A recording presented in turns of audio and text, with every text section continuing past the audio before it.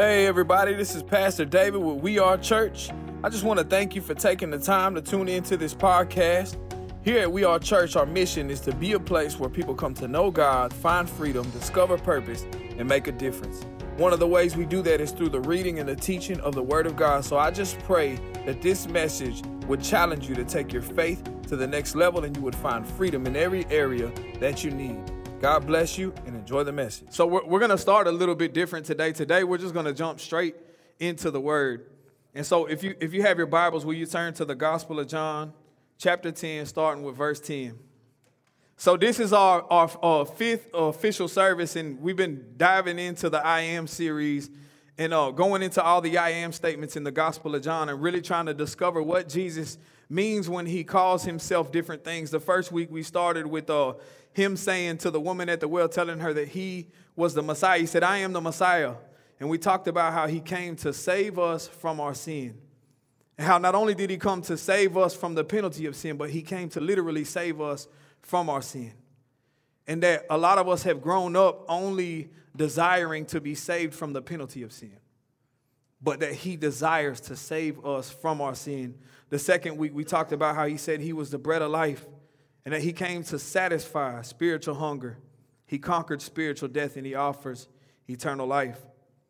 The third week, we talked about how he was the light of the world. How he brings structure, order, and life to our chaos. And through his light, we eliminate the darkness. And then last week was my favorite sermon so far. The gate, he said, I am the gate for the sheep. And we talked about how he's the only access into the sheepfold. And that in him we find rest, protection, and eternal security. And so this week, we're going to discover what Jesus says when he says that he is the good shepherd. And so the Gospel of John, chapter 10, starting with verse 10. Y'all got your Bibles out and ready? I tell you, some of y'all better start bringing a Bible or download that YouVersion. So the Gospel of John, chapter 10, verse 10 says, the thief's purpose is to steal, kill, and destroy. My purpose is to give them a rich and satisfying life. I am the good shepherd. The good shepherd sacrifices his life for the sheep. A hired hand will run when he sees a wolf coming. He will abandon the sheep because they don't belong to him and he isn't their shepherd. And so the wolf attacks them and scatters the flock. The hired hand runs away because he's working only for the money and doesn't really care about the sheep. I am the good shepherd. I know my own sheep and they know me. Just as my Father knows me and I know the Father, so I sacrifice my life for the sheep. I have other sheep too that are not in this sheepfold. I must bring them also. They will listen to my voice, and there will be one flock with one shepherd. The Father loves me because I sacrifice my life so I may take it back again. No one can take my life from me. I sacrifice it voluntarily. For I have the authority to lay it down when I want to, and also to take it up again. For this is what my Father has commanded. Miracle, can you bring me that water, please? Thanks, bro. Don't do that. You know, I only got one good hand right now. My strong hand.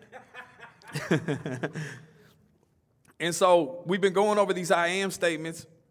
And I want to start at the beginning of verse 10 when Jesus says, the thief's purpose is to steal, kill, and destroy. So this entire thing that we've been reading about him being the gate for the sheep all led to Jesus getting into an argument with the Pharisees and how he was telling them that they actually, their hardened hearts disqualified them from being true shepherds. And so we talked about last week how unless somebody enters in through the gate, in through Jesus, that person isn't actually a shepherd. And so here we see him and he's telling them, he's saying the thief's purpose is to steal, kill, and destroy. And so it's important that we start with an awareness that we have an adversary. Like, can everybody agree with that? That we have an enemy, right? That we have an adversary that is after our life. And so the Bible's very clear about its purpose. But one of my first points is you're in a battle whether you like it or not. Every person in this room is in a battle. Now, we're either engaged in the fight or we're being defeated. So whether you like it or not, there's already an enemy and an adversary that is after your life. And it's important that I stand here and I tell you tonight that just because you got saved or that you gave your life to Jesus doesn't mean that you're excluded from the trials of life. So we all have an enemy, and he's got tactics, and he's got strongholds, and he's got well thought out plans on how he wants to destroy your life. And unless we acknowledge that we have an enemy, unless we study our enemy, and unless we actually realize that we have somebody that is trying to take our life, then we'll sit back and think that everything's okay. And it'll end in destruction. He has well thought out plans to destroy you in every way. 1 Peter 5:8 says, be sober-minded, be watchful. Your adversary, the devil, prowls around like a roaring lion seeking someone to devour. He's saying, be watchful. Be sober-minded. He's saying you need to be on your guard because there is an enemy that is after you. Like a lion, roaring, seeking in whom he may devour. And he's been on us since birth. A lot of us have went through some really destructive things since we were born. We grew up in these real destructive, dysfunctional patterns in our life. And we got kids that are beaten and that are molested and sold for drugs and all of these different things. And parents are drug addicts and alcoholics or whatever it is. Or maybe you grew up in a system of religion and that was the way of the enemy coming in to try to put layers and layers on top of you. And now you're really starting to experience the freedom of Jesus. But we have an enemy. And if we don't know that we have an enemy, then we're defeated already. And so I always put it like this. If somebody came into this room and asked you to use your cell phone and you handed it to them and they took off and ran out the door with it and they stole it and you went and you tried to find them, but they disappeared, they weren't around. If that same person came back after you went out and spent another $1,000 on a cell phone and came into this room and said, hey, can I borrow your cell phone? Would you give your cell phone to him? Right? Like, no, because you would know that that person is a thief. He's already proved himself to be a thief.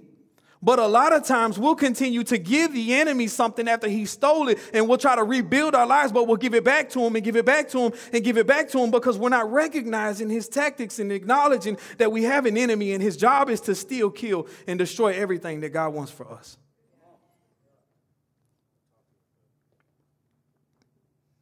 Couple of things. When he says he came to steal, he came to kill, and he came to destroy, I'm just going to break a couple of those down. My first one is he came to steal your identity. If he can steal your identity, you'll spend the rest of your life trying to find it in the things of this world. Money, sex, drugs, whatever that thing is. If the enemy can steal your identity and you don't know who you were created to be in Christ, you will spend the rest of your life trying to find it in things of this world. That's why we got little girls that grow up without fathers and they don't know their identity. They don't know that they're loved, and they try to find their identity in having sex with men. And so they have all of these different relationships and end up on drugs and end up in prostitution and all of these things because the enemy came to steal her identity, and she doesn't know that she's really a daughter in Christ, and that she's loved and she's really a queen. Because if the enemy can steal your identity, you will spend your whole life trying to find it in the world. My identity in Christ was that I was a leader. I didn't know that I was called to lead people in the battle of Christ, so I was leading people in the wrong way in the streets. I had no idea that my influence was supposed to be used by God, and since I didn't know my identity in Christ, I used it in the world to destroy God's kingdom and not even knowing it, attempting to destroy God's kingdom. I had no idea he was going to flip the script on me. Genesis 1:27 says, so God created human beings in his own image. In the image of God, he created them, male and female, he created them. Nothing else that was ever created was created in the image of God. That's why there's no other penalty in the Bible that when you take a man's life, that your life has to be taken. Why? Because you're literally killing something that was created in the image of God. God spoke this, and that, and it went through all through Genesis. And then he said he created man in his own image. And until we know that we were created in the image of God, until we know that that's why we bear the type of feelings that we have, the type of emotions that we have, that when my brother over here hurts, I hurt, because it's not just him hurt. He was created in the image of God. We got to know and learn our identity, because if not, we'll continue to partner with the enemy in destroying our own lives. One of my points, you can't take dominion of this earth if you don't follow your identity. if you don't know your identity. You can't take dominion of this earth if you don't know your identity. When he created man in his own image, he said, be fruitful and multiply and take dominion. To have dominion over this earth, that we were supposed to subdue this earth, that everything that was created, we're supposed to be at the top of this food chain, and nothing is to rule us, that we're supposed to rule this world and this earth. But if we don't know that we were created in the image of God and that there's nothing else on this planet that he cares more about and that has the power and the authority that we have, the earth will take dominion over us versus us taking dominion over the world. Secondly, he came to kill your relationship with the Father. And God gave me a word specifically for the men in this room. If he can disconnect you from the Father, he can disconnect you as a father. If he can disconnect you from the Father, he can disconnect you as a father. If you remove the head, you'll kill the body. Sin entered the world through Adam, not Eve. Eve bit the apple first. She gave it to Adam. When he ate it, sin entered the world through him. Why? Because he's the head of his house. Because he's supposed to be the one walking in authority and being the leader and the head of his house. And when he fell victim and bit the apple, sin entered the world through him. It's important as fathers in this room that we understand that unless we get it right, unless we take control of our lives, and unless we completely submit our lives to Christ, that our children might not ever come to know him. If he can disconnect you from the Father, he can disconnect you as a father. And ultimately, he came to destroy your family.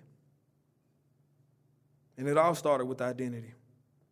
One of my points, you'll never know who you are until you know whose you are. Once you know whose you are, you'll know what you're capable of. Luke 10, verses 18 through 19 says, yes, he told them, I saw Satan fall from heaven like lightning.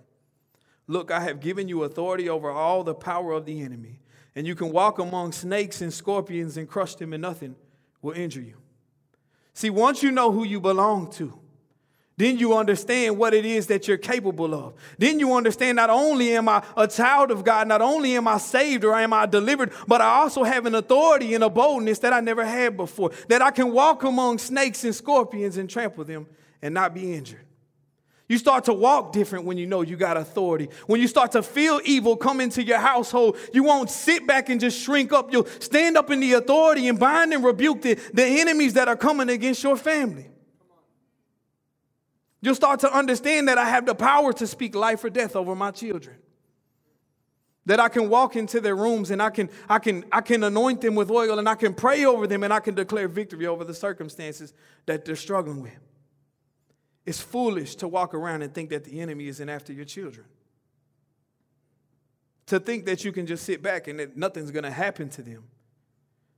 That even the pastor and the preacher that it can happen to their children as well. You think I'm dumb enough to think that it can't happen to my kids? Or that my kids can't end up in the same cycle that I'm in? No, I know that wholeheartedly. That's why it's important to stay connected to God.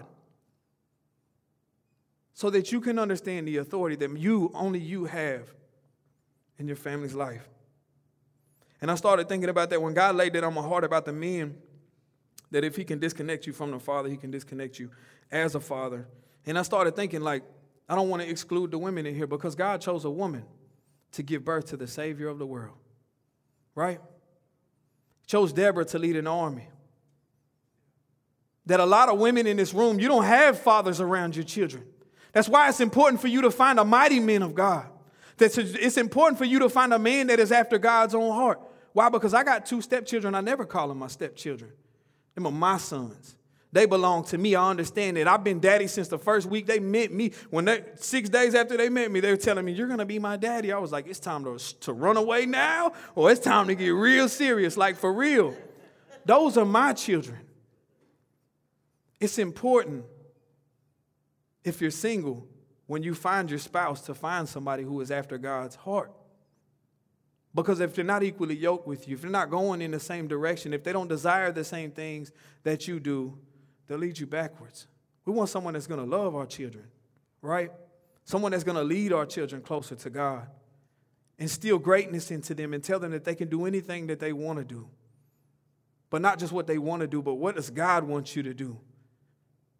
look at them and search them and find the gifts that are inside of them and help them build those gifts up and walk in them, those type of things. So as a mother that has children where the father is absent, give God your heart. Surrender every part of you to God. There's an authority that only a mother can have over her children too. There's a nurturing that can only come from a mother. There's a boldness that I remember my mom when she would always sense when I was out getting in trouble. She would just know it. She would show up where I was at, and I'd be like hiding in the woods from somebody trying to shoot at me. And my phone would ring, be like, "I'm in the woods, Mom." She's like, "I'm off Foxcroft. Come out here right now." And she would have a sense to where she could find me in places that I didn't even tell her I was. She just knew that because God gives a mother that because they're connected to the mother before they're ever connected to the father. The second part of verse 10, Jesus says, "I came that they could have life and have it more abundantly." So Jesus came so that we could have abundant life. One of my points is, as Christians, it's important that we understand abundant life does not exclude us from the trials of life. Oftentimes, the trials of life are what lead us to abundant life. Obedience without opposition is easy. Even the weakest Christians can be obedient when things are going their way. And it's important that we understand that when he says, "I came that they may have life and have it more abundantly," that doesn't exclude us from the trials of life. Because when life smacks us, if we think that abundant life is always going to feel good, we'll crumble. That when it seems like everything is falling apart and you have an option to compromise in your walk with Jesus and say, "I can either sell drugs to pay my bills or I can face this like a man," you need to understand that no matter what your situation looks like, at the end of it is abundant life. That when a person walks out of your life and leaves you, devastates you, betray you, it's necessary that you understand that at the end of it is abundant life. Trials are going to come. People are going to walk away from us. We're going to be betrayed, but we need to understand no matter what our situation looks like, abundant life is at the end of it. I was thinking about that, man, because a lot of people, if I say God is good, y'all will say what? All the time. Come on, man. I know I got some church people in here. If I say God is good, you say what? All the time. If I say all the time, what? See, that's what I'm talking about. And so it's easy to say that, right? God is good, right? And then all the time, right? So God is good, but I can't pay my bills. Y'all say what? God is good. All the time, right? No matter what our situation looks like, God is good. All the time, right? All the time, what? Let me wear that out. So James said it this way. Opposition equals opportunity for true growth. So James said it this way in chapter 1, verses 2 through 4. James chapter 1, verses 2 through 4. He said, "Count it all joy, my brothers, when you meet trials of various kinds, for you know that the testing of your faith produces steadfastness. And let steadfastness," or that word could mean endurance, "have its full effect, that you may be perfect and complete, lacking in nothing." So to lack nothing would mean abundant life, to be in abundance. So he said, "Count it all joy, my brothers, when you meet trials of various kinds." Right? That's one of Jesse's favorite verses. Every time something go wrong, I'll be telling him, say, "Count it all joy, Jesse," because he know how to quote all of James. He can quote James from front to back without looking at it. The whole book of James can quote it from front to back. So every time he get mad, he's like, "Man, this ain't going right. That ain't going right." I'm like, count it all joy, my brother. So he's saying, when you meet trials of various kinds, for you know that the testing of your faith produces steadfastness or endurance, and let endurance have its full effect, that you may be perfect and complete, lacking in nothing. Opposition is opportunity for true growth. We don't build endurance unless we go through a struggle and remain steadfast. That's why it's important to know who our source is. It's important to know what we draw our strength from. It's important to know where we go to when times get rough. But I remember being in drug court and saying, "Man, my word for the year is endurance. God, that's my word, that when I come out here, I'm going to have an endurance like never before." So that was my word. Everything fell apart. People left me. I lost custody of my kids. I almost got put in a jumpsuit. I got the gym taken away from me. That was my only little escape from everything going on in drug court. And it was just consequence after consequence for things that I didn't even do. And I remember sitting there like, man, God, this is something just ain't right. Man, what's really going on? And I felt God like say that same word that I spoke at the beginning of the year, endurance. I didn't realize that God was allowing me to go through the struggle because he was trying to develop endurance in my life. Verse 11, he says, I am the good shepherd. The good shepherd sacrifices his life for the sheep. He said he is the good shepherd, not a good shepherd. That's an exclusive statement right there. It's one thing to say God is good. It's another thing to know God is good.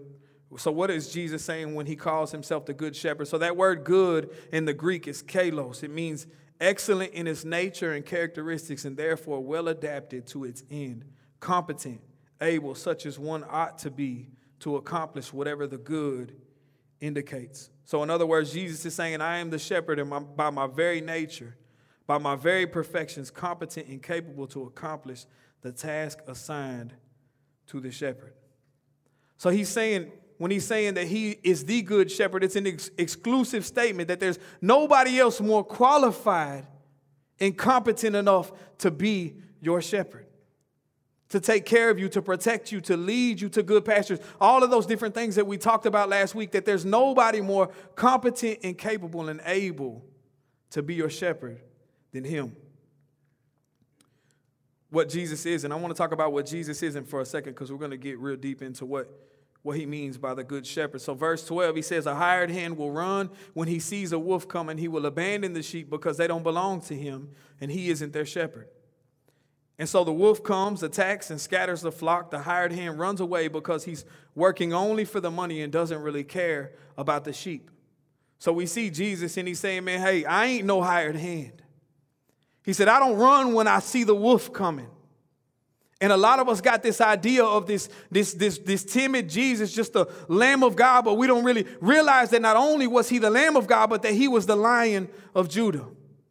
And he said, hey, I'm not scared of the enemy that's coming to devour you, that when he comes to attack you and take everything from you, that doesn't scare me. I'm not a hired hand. He said, a hired hand will run when he sees the wolf coming because he's there only for the money. You are his payment. Jesus is saying, you are my payment. I don't receive anything but you. One of my points, there's power in appointment. Watch who you keep around. Because some of us will allow wolves in sheep clothing to come into our lives. You got to watch who you keep around because some people are only in your life because they're hired hands to get what only you can give them. They're not there to add to your life. They're really there to subtract from your life. One of the things that I was reminded of when I was preparing this sermon was one night as a teenager, I can remember the night that I actually got jumped into the gang that I was in, and we went out to this club, this Hispanic club, and we showed up at the club, and I was so proud of this bandana that I had gotten that night, and everybody was telling me, take this bandana off. You don't know who's going to be inside of the club. And me being prideful, I'm like, I'm not taking this off. Like, nobody's going to take this off of me. And they're like, man, I'm telling you, you don't know who's going to be in there. Like, take it off. And I refused to take this bandana off. So I went inside of this club with me and about 5 of my friends at the time.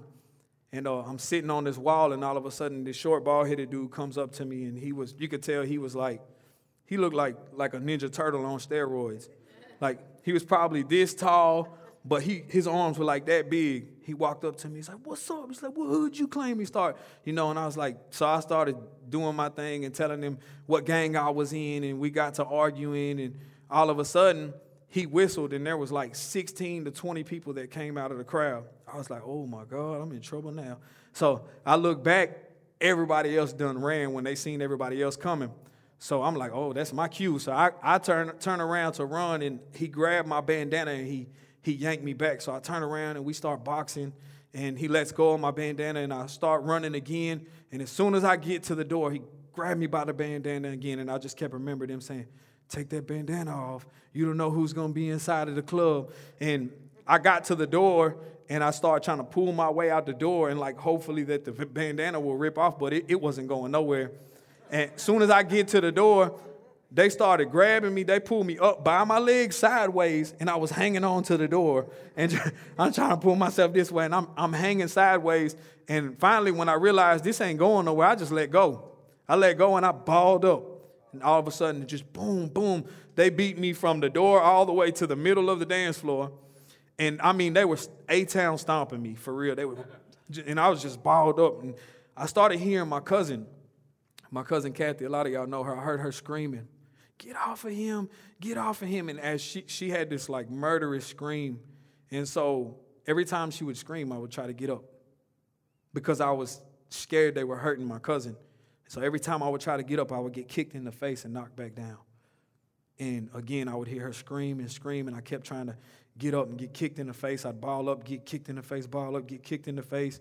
And over and over until I felt less and less feet kicking me. What I didn't know was Kathy, my cousin, we grew up in karate together, and she took karate serious. So she was over there like, Kamehameha, like, she was karate chopping people. She was tossing people. She turned Bruce Lee in there for real. And she was like knocking all of these gangbanging thugs out, like for real, like just till it was only like 4 of them left. Like she was just like for real taking them out. Like she was the shepherd that wasn't afraid of the wolf, like for real. And so, yeah. So I feel less and less feet kicking me. Then all of a sudden I feel something cold. I feel a cold steel hit my head.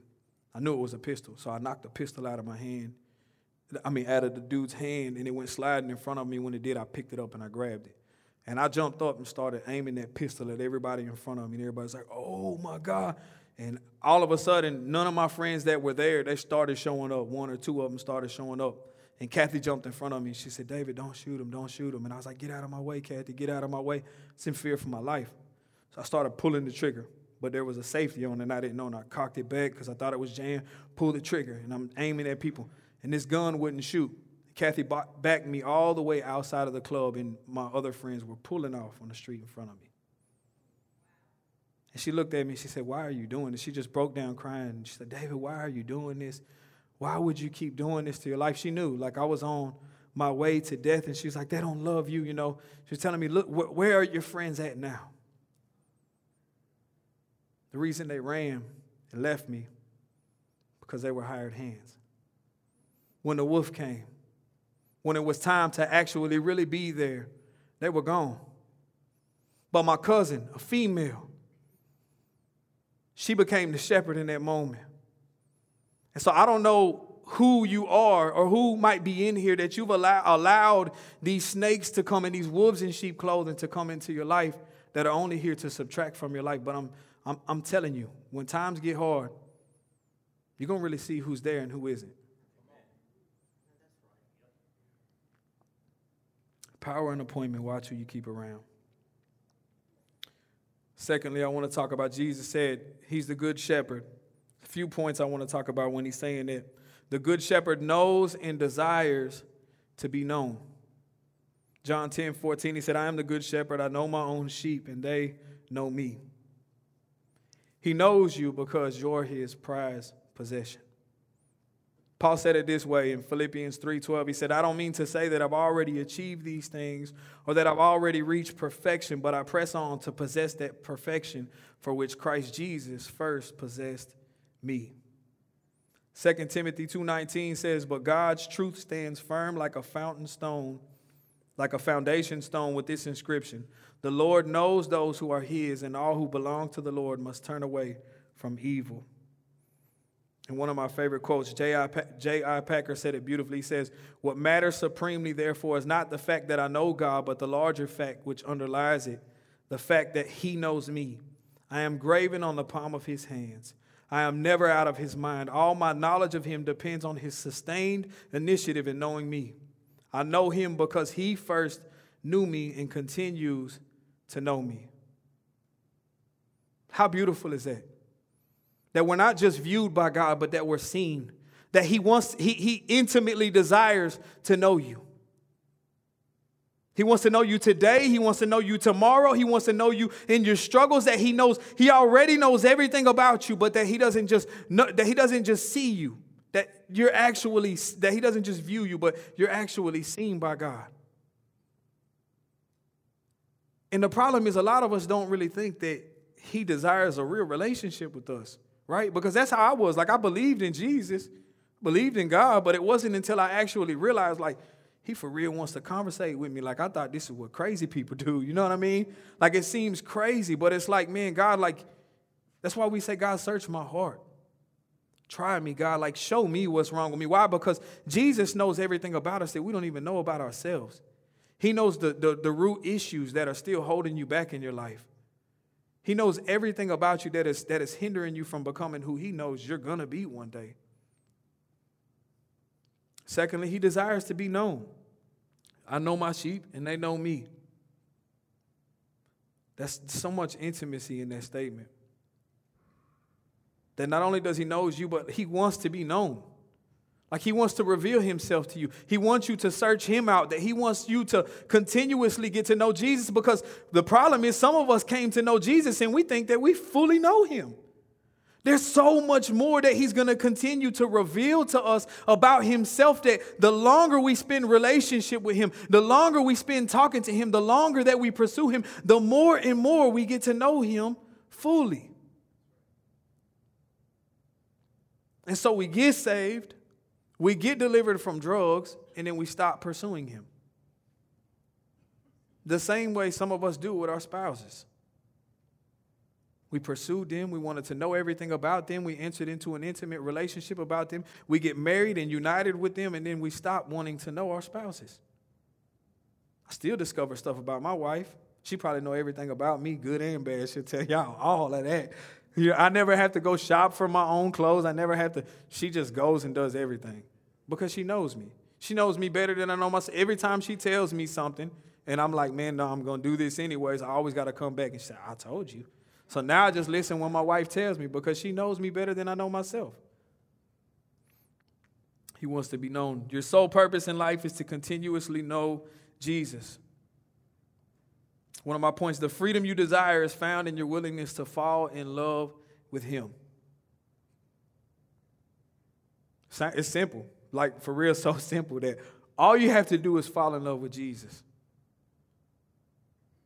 That's it. You got to fall in love with Jesus. You have to be willing to fall in love with Jesus. The freedom that you're looking for in your life is found in falling in love with Jesus. Yeah, amen.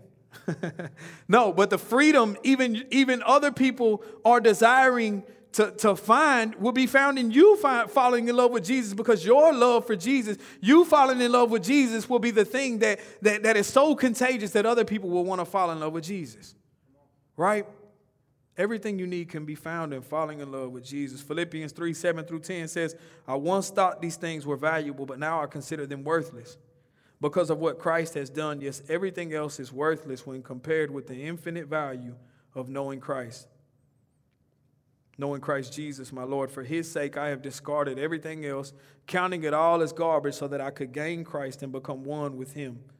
I'll no longer count on my own righteousness through obeying the law. Rather, I become righteous through faith in Christ.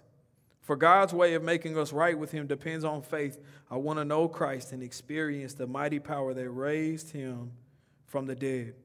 I want to suffer with him, sharing in his death. So Paul is writing to the church in Philippi, and he's talking about how, that he was the Pharisees of Pharisees. Like, he had all of these different credentials that qualified him to just be this super religious and righteous person. But he's saying, man, I once thought these things were valuable, but now I consider them worthless because of what Christ Jesus has done. Everything else is worthless when compared with the infinite value of knowing Christ. He said, I count it all garbage. That everything that I've achieved in life, that it's all garbage compared to the knowledge of Christ, compared to the value I get from getting to know who Jesus is. Third, the good shepherd sacrifices his life for the sheep. The shepherd died out of love for the sheep. So we identify heroes by those that run toward conflict, not away from it. And I was thinking about this, the West Freeway Church. A lot of y'all probably heard the story of the West Freeway Church. How this man came in with a wig, came with a long trench coat on and a wig, and he came into this church, and he had actually been somebody that the church helped out before. And he came into the church, and a couple of the security had their eyes on him because something about him looked suspicious. And he stood up right in the middle of service, and he turned to one of the securities that were there, and he went to reach for his gun. He pulled out a shotgun and shot one of them, and then another guy pulled out his to try to shoot back at him, and he got shot and killed. And then luckily there was another one of the securities that were at the back of the church. Within six seconds from the time the first shot went off from that shotgun, he had one shot and aimed it at the dude's head and dropped him. And it reminds me. They interviewed this security guy, and they were asking him. They said, "Well, we understand he's security, but is he paid staff? Like, do you get paid for this?" And he wasn't. He wasn't paid. He wasn't a hired hand. He was just a shepherd, and he wasn't scared to run towards conflict. Why? Because he loved the people that were in the room. So he was willing to sacrifice his life. Jesus died because you couldn't. What I mean by that, without the death of Jesus, it's impossible to die to ourselves.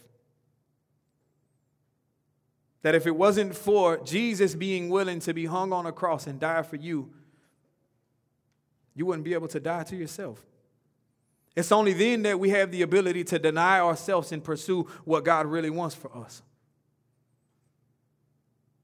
And unless we're willing to die for that, we'll never have the freedom that we really need. Romans 5:9-10 says, "And since we have been made right in God's sight by the blood of Christ, he will certainly save us from God's condemnation. For since our friendship with God was restored by the death of his Son, while we were still his enemies, we will certainly be saved through the life of his Son."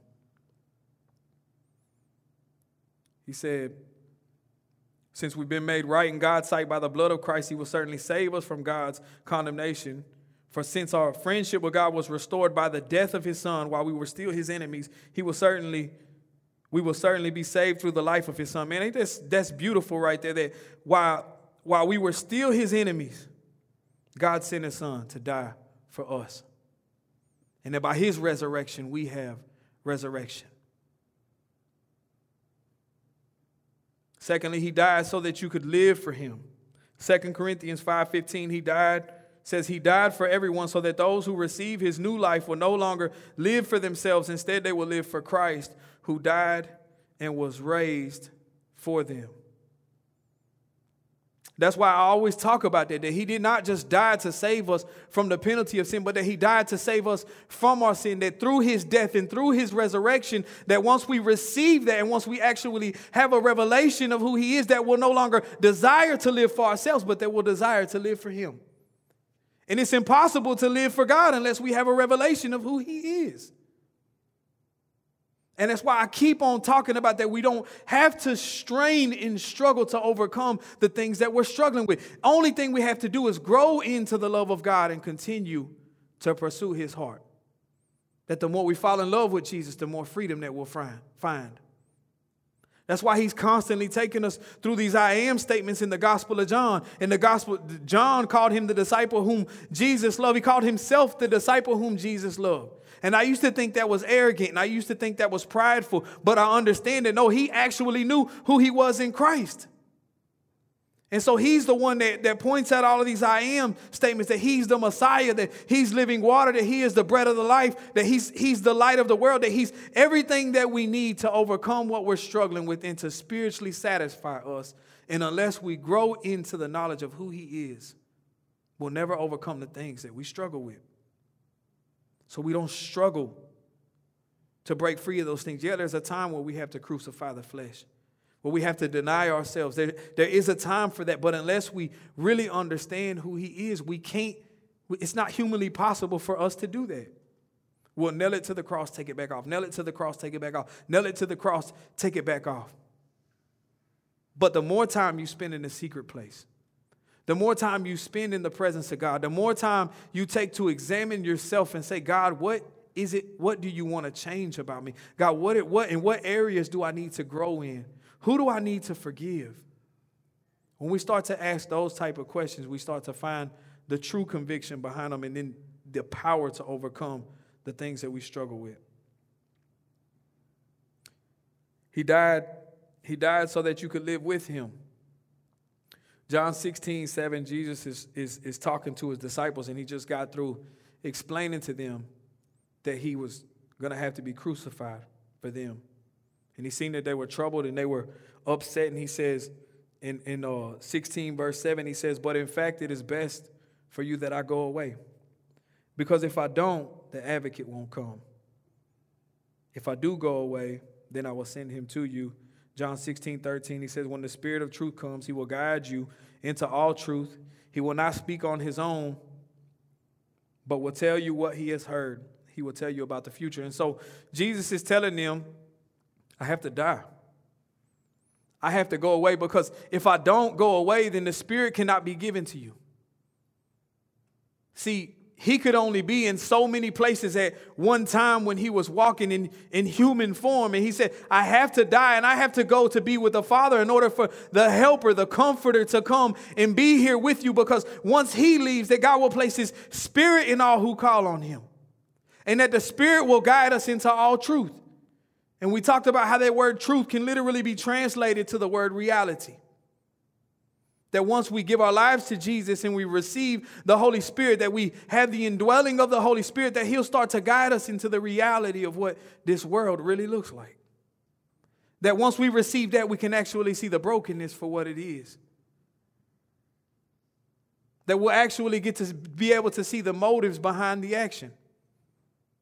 And so he's telling them, he said, man, I'm going away so that you can live with me. That you'll no longer have to walk around in this world, and I have something to comfort you when times get hard. That's why he said they called him the comforter. Because life gets uncomfortable. Struggles come, trials come. But he's given us a spirit inside of us. A lot of us have received that spirit, but never tapped into the full potential of that spirit. There's power inside of you. There's peace inside of you. Everything that you need is already inside of you. It's beautiful, man. I remember one of the first times somebody said something to me when I first got into recovery, and he talked about how recovery was like a present. It's just like a gift. It's like this big box that's just wrapped in all of this different gift wrap. And he said, man, recovery is like opening this gift, and that you open this box to like open another box and another box, and you spend years just tearing the layers off of this box, and when you finally get down to the last layer and you open up this box, what you find is you and who you were really created to be. That's what the Spirit's job is. It's to remove the layers.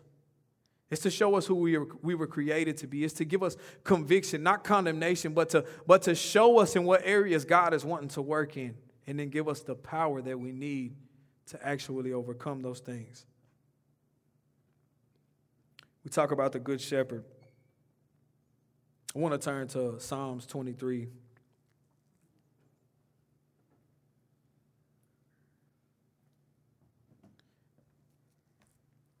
Here we have King David right here in Psalms 23, and starting with verse 1, he says, the Lord is my shepherd.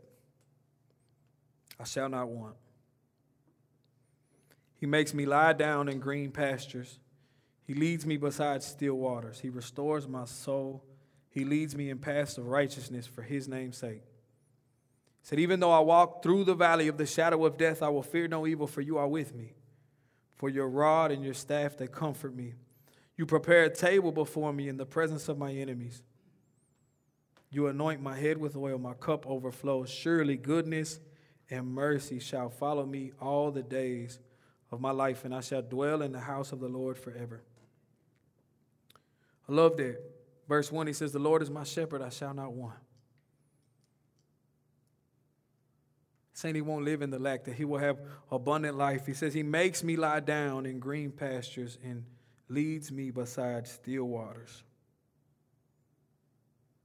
Sometimes God has to make us lay down because we've been running so long.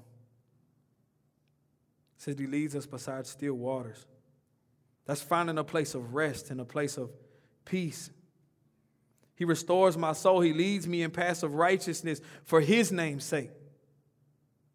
That's the beautiful thing about having a shepherd, knowing that we're not walking this life in our own strength and on our own, and not knowing what direction God wants to take us to, that we can spend our whole lives just aimlessly just walking around this world, just living and existing, but without actually having a purpose in any direction in our life. But that when we're led to a struggle, we know that if I'm going there, God is leading me there. And he said he leads us in paths of righteousness for his name's sake. So much comfort in that God doesn't get any glory for our lives being destroyed, right? But that he leads us in righteousness, paths of righteousness for his name's sake. That's why it's important to understand, God, if I'm going this direction, if it doesn't work out, you don't get any glory for this, God. Right? But God wants to elevate you. God wants to restore you. God wants to build you up. God wants to give you everything that you need and desire in your life. He said, even though I walk through the valley of the shadow of death, I will fear no evil because you're with me. He didn't say, even if I walk through the valley. He said, even though I walk through the valley, that it's inevitable that sometimes you're going to be elevated in your life, and there's going to be other times when you're in the valley. But it's important to know that even though you're in the valley, that you got God with you. Notice he said, as I walk through the valley. We can't get stuck in the valley. We got to keep walking. That's why we say going through the storm, because we have to continue to walk through it. And it's not easy. It's not easy going through. It's not easy getting over heartbreak and walking through this life, things happening to us. Man, it's not easy to keep walking, but we got to know that God is with us. He said, your rod and your staff, they comfort me. It's a beautiful verse. Verse 5 says, you prepare a table before me in the presence of my enemies. I was thinking the other day, I was at drug court, and I picked two guys up from drug court. One guy that I used to gangbang with, and one that was one of our rival gang members. And how beautiful. Like, I led one of my homeboys that was in the same gang I was in and led him to the Lord. Then we're in the same car, and he's right next to his enemy, and they're talking about starting a ministry when they get out and reaching these kids that are going through these struggles at home and like trying to prevent them from getting into gangs and drugs. And they're like, man, it's going to be so powerful. It's going to go viral because we're not even supposed to be in the same car together, but we're going to start a ministry together, right? It just was so beautiful, man, to see them come and unite together because God is doing something in their lives, like their hearts are changing. So beautiful, man. He said, you prepare a table before me in the presence of my enemies. You anoint my head with oil. My cup overflows. And back then they would anoint. See, David was a shepherd, so he understood this, why he wrote like this, because he was a shepherd. And when they would anoint the sheep's head with oil, it would be to prevent parasites from going and crawling into the nostrils, right? And then they would start to develop and have babies inside, and it would literally eat away their brains, and the sheep would get so aggravated that they would beat their heads against anything they could beat their heads against until it killed them. They'd commit suicide. So when he's saying they would anoint the sheep's head with oil because it would prevent these parasites from getting into them. So he's not just saying you anoint my head with oil so that it makes me feel good. He's like, no, like you're stopping the things from blocking my senses. You're stopping these things from coming in and infesting my brain. So he's saying that. He's saying my cup overflows. He says, surely goodness and mercy shall follow me all the days of my life. I love that. Goodness and mercy shall follow me all the days of my life.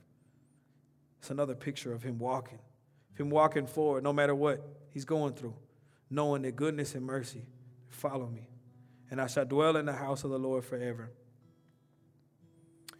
Another cool thing I learned about sheep, I could have talked about how stupid sheep are. For real, that's what most pastors will come and talk about, how dumb sheep are, so that you know you're in need of a Savior. But Luke 15:4-7 says, if a man has 100 sheep and one of them gets lost, what will he do? Won't he leave the 99 others in the wilderness and go to search for the one that is lost until he finds it? And when he has found it, he will joyfully carry it home on his shoulders. When he arrives, he will call together his friends and neighbors, saying, "Rejoice with me, because I have found my lost sheep." In the same way, there is more joy in heaven over one lost sinner who repents and returns to God than over 99 others who are righteous and haven't strayed. Cool fact about the sheep. Whenever there's a sheep that strays from the flock and continues to stray from the flock, the shepherd will go out and find it, and he'll break the sheep's legs. And he'll carry it on his shoulders. That's why he says right here, he said when he has found it, he will joyfully carry it home on his shoulders.